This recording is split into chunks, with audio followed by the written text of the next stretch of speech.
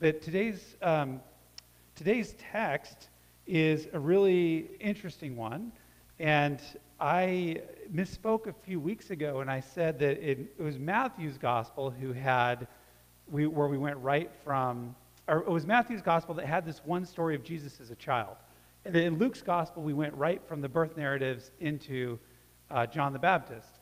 Actually, it's Luke's gospel that has this one story. This is the only story we have of Jesus as a child, in between being born and as an adult, around 30-some years old, when he comes to be baptized by John and starts his ministry. So even though we are in the Christmas season, and I hope you all had an amazing Christmas, and those of you who are home enjoying the snow, it probably feels like Christmas has been extended, and that's wonderful. And it has been, because as I mentioned in the church, we celebrate Christmas for 12 days. So we get all the time leading up to it, and then we get 12 days to celebrate. And this text is actually the lectionary text for this time. Again, because it's the one time when we really pause and say, what happened between Jesus' ministry and Jesus' birth? Now, there is a lot of speculation about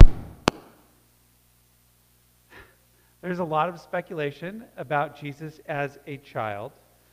There are some apocryphal, some other works that were written. They were never included in the scriptures because they were not considered trustworthy. And they have some fanciful stories of things like Jesus taking a clay bird and making it come to life. But what's really interesting is that we actually have nothing outside of this. We don't have any records that are credible of Jesus performing any miracles as a child. We don't have anything, so we just have to... Okay, so for those of you listening online, you probably figured out we're once again having some microphone problems, so I'm going to speak into this one.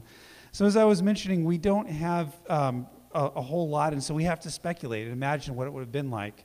And it's interesting to think about. We know Jesus was perfect, morally perfect. In other words, he didn't sin. And so what's that like for Mary and Joseph to raise a child like that? Did he make every shot when he was playing basketball? Okay, I know they probably didn't have basketball, but whatever sport they had. No, because he was fully human. So he's a fully human child. He cries, he has diapers, he has needs, just as any human being would. So if he was playing a sport, he would have been the same as any other child. Did he disobey his parents? Well, no, he didn't. Not if we believe he was without sin. And so that's really interesting to think about, what that would be like to have a child who is never disobedient. But did he make mistakes? In other words, did he spill his milk at the dinner table? Did he ever hurt anyone's feelings? Well, probably. Those things aren't sins. Those things are human. So that's the part of the wrapping up of Jesus being fully human and fully divine that gets a little bit confusing. But I think it's worth noting that when Jesus did start his ministry, his hometown, they were surprised. They said, "Isn't this the carpenter's son? Isn't Joseph and Mary his parents? Don't we know him?" So there was probably nothing especially remarkable to most people about Jesus as a child. And that's why this passage is a treasure, because it's the only one we have of those lost years. And what I think is fascinating about this is we get to look at it a little bit from Joseph and Mary's perspective. If Jesus had been doing a lot of miracles and was doing those kinds of things as a child, again, we would expect to have some kind of records of those. So what do we learn about this one story? Well, it is interesting that Joseph and Mary are both still alive. Now, we know Mary was alive when Jesus was crucified, but Joseph sort of disappears out of the picture. And so we think that Joseph probably died sometime during Jesus' childhood. We don't know that for sure. Again, we don't have any records. We just know he's never mentioned as Jesus enters his ministry as an adult.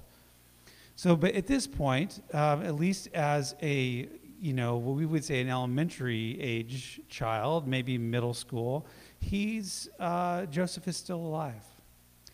We also know from this text that Jesus had a large family, so that he was raised with a bunch of cousins and aunts and uncles and probably, we know he had brothers and sisters too, whether they were from Mary or not. He had brothers and sisters.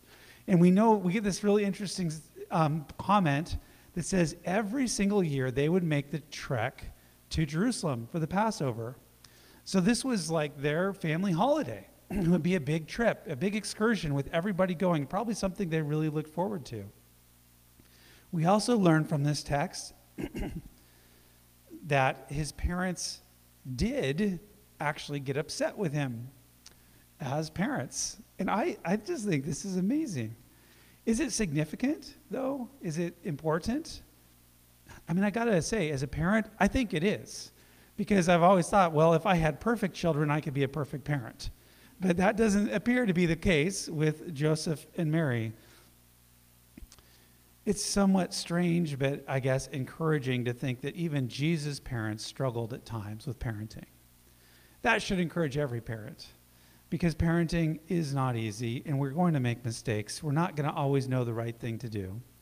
But we also learn from this text that Jesus was obedient. Did you notice that it specifically said that? That Jesus went back with them, and he was obedient to them. And so when we say that Jesus didn't perform any miracles as a child, well, that's one miracle we know that Jesus performed. He was obedient to his parents, and his parents were imperfect. And that has to be a miracle, I think. So what else we learn about this 12-year-old Jesus? What was he like? Well, he could actually hold his own in a discussion with the most trained religious teachers of his time, with the rabbis in Jerusalem. Even at 12 years old, they were amazed, it said, by his understanding. But also notice that Jesus, in his conversation with them, that he is listening and asking them questions. So this is, again, just a little bit of an insight of what it means to be human. Jesus was growing. Jesus was learning. The Son of God was asking questions and actually listening to other people. When we talk about Jesus as human, part of what we talk about is his humility. Humility. And we can, with that word, we can say, well, humility can be like you're humbled and embarrassed, but humility can also be like, well, I deserve something, but I'm setting that aside for others. And what we're learning here is that Jesus was humble. Even if he knew the answer, he was at least willing to listen, and he was willing to engage in questions. We know as an adult, he also taught a lot by asking questions, not always just by giving advice. And Jesus had to grow, he had to mature, just like us. And as I mentioned, we learned that he frustrated his parents. I mean, I hear this story, and I go, okay, they're with a large family group. I know I can't fully understand this. This is before cell phones and all that. A lot harder to stay connected. I understand all of that. But how do his parents leave Jerusalem and travel for a few days, not realizing that Jesus wasn't with them? And part of it, again, is because we know that raising a child would have been different, probably a lot different during this time. It would have been much more communal, much more done by extended family. And so probably for Jesus' parents, they thought nothing of it. Oh, he's probably with his cousins, probably sleeping with his aunts and uncles or his grandparents or whatever. We don't know. But Jesus, it took them a while to figure this out. And so as a parent, I think, couldn't they expect Jesus to just stick with them and not stay in Jerusalem? I mean, there is some, as a parent, I go, there's some blame to be laid here. Okay, this may not be a sin, but this is a child not doing exactly what I would expect of a child as a parent. Couldn't he have been expected to come with them? And then I think about Joseph and Mary, realizing that now they've got to travel multiple days to get back and find him and look for him. And so for 3 days, they're looking for Jesus, and they can't find him in the agony of that as a parent, to have a child lost for 3 days. I know he's 12, so he's not, completely helpless, but he's certainly not an adult. And I imagine the sleepless nights and the tears and the agonizing. And so I am grateful for this text in part because when they find him, they say something similar that I would have said, which is, Child, why have you treated us like this? That's what it says in the scriptures. Child, why have you treated us like this? This is often the case with children. I think Jesus probably really didn't think of them at all as parents. He was absorbed, he was captivated by being in the big city, being at the festival, having these discussions. I don't know where he was in the evenings at night. I don't have any idea. He probably had just lost track of them and had no idea where they were or how to find them. And so he's, as a child, probably not even really thinking of them too much. And he responds with, why were you looking for me? Didn't you know it would be necessary for me to be in my Father's house?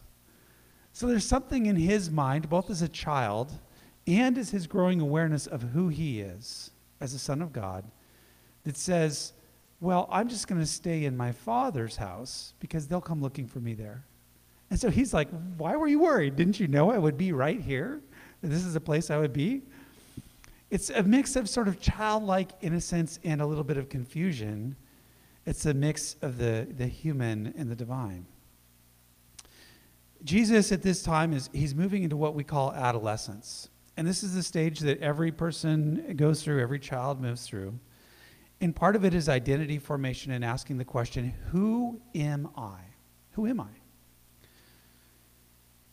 My little bit of wisdom from my youth ministry time is just realizing that as parents, we can choose to fight that process of identity formation, of them asking, who am I?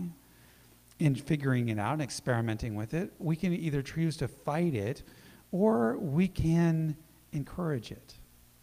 We can slow it down or we can help it speed up because it's a difficult process. You speed it up as a parent by increasingly giving more and more responsibility and letting your children deal with natural consequences. You can slow down that identity formation, on the other hand, by being a helicopter parent, by controlling everything, by preventing anything bad from happening to them, by enabling them.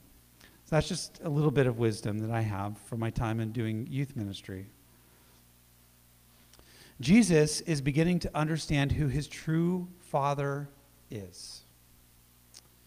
Now, of course, this is unique to Jesus. He's the Son of God. He's the only one who is the Son of God. But actually, this happens to all of us as Christians. All of us as Christians at some point realize that if the scriptures are true, if we believe what we say we do, then God is our Father, our true parent.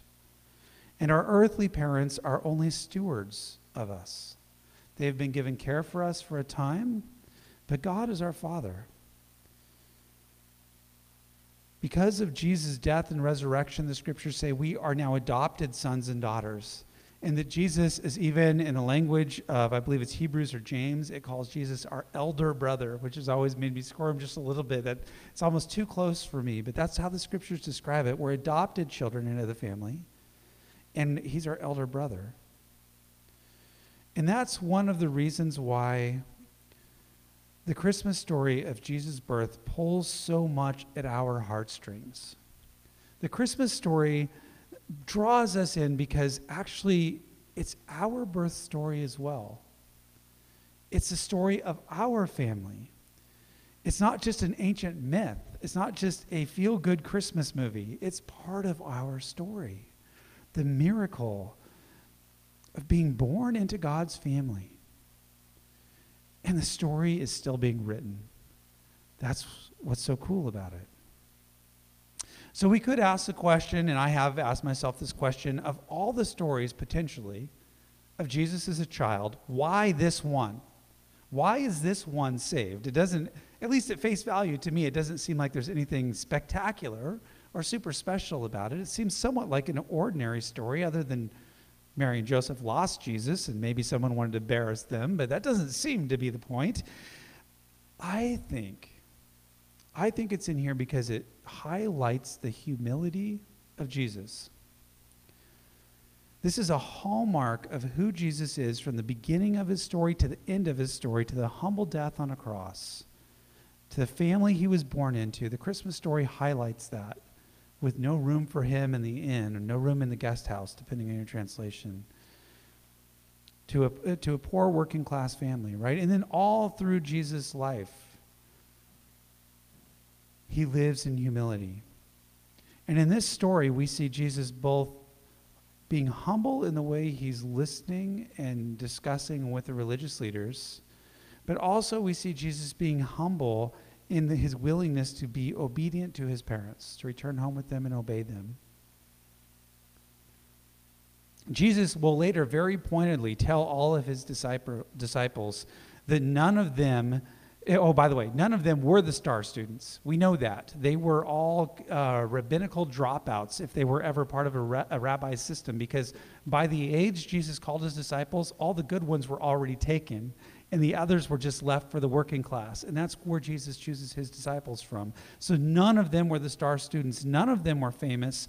None of them were wealthy or powerful. And then he tells them all pointedly that they must follow his model of humility.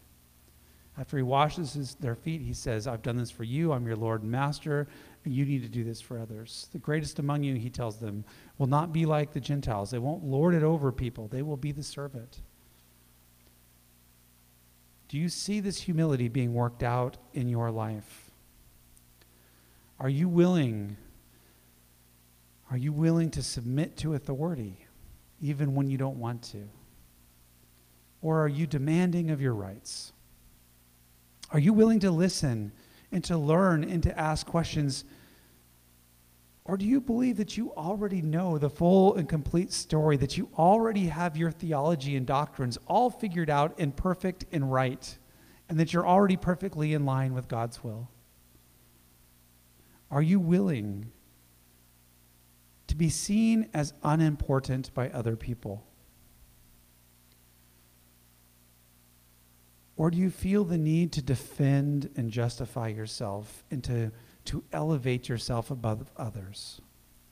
Do you see the humility of Jesus being worked out in your life? The good news is that every single day offers us a new opportunity to live in the humility of Christ. Every day offers us a chance to repent of our sinfulness, repent of our stubbornness. Every day, the Holy Spirit is ready and willing to form us more into the likeness of our true Father, Jesus Christ. Let's pray.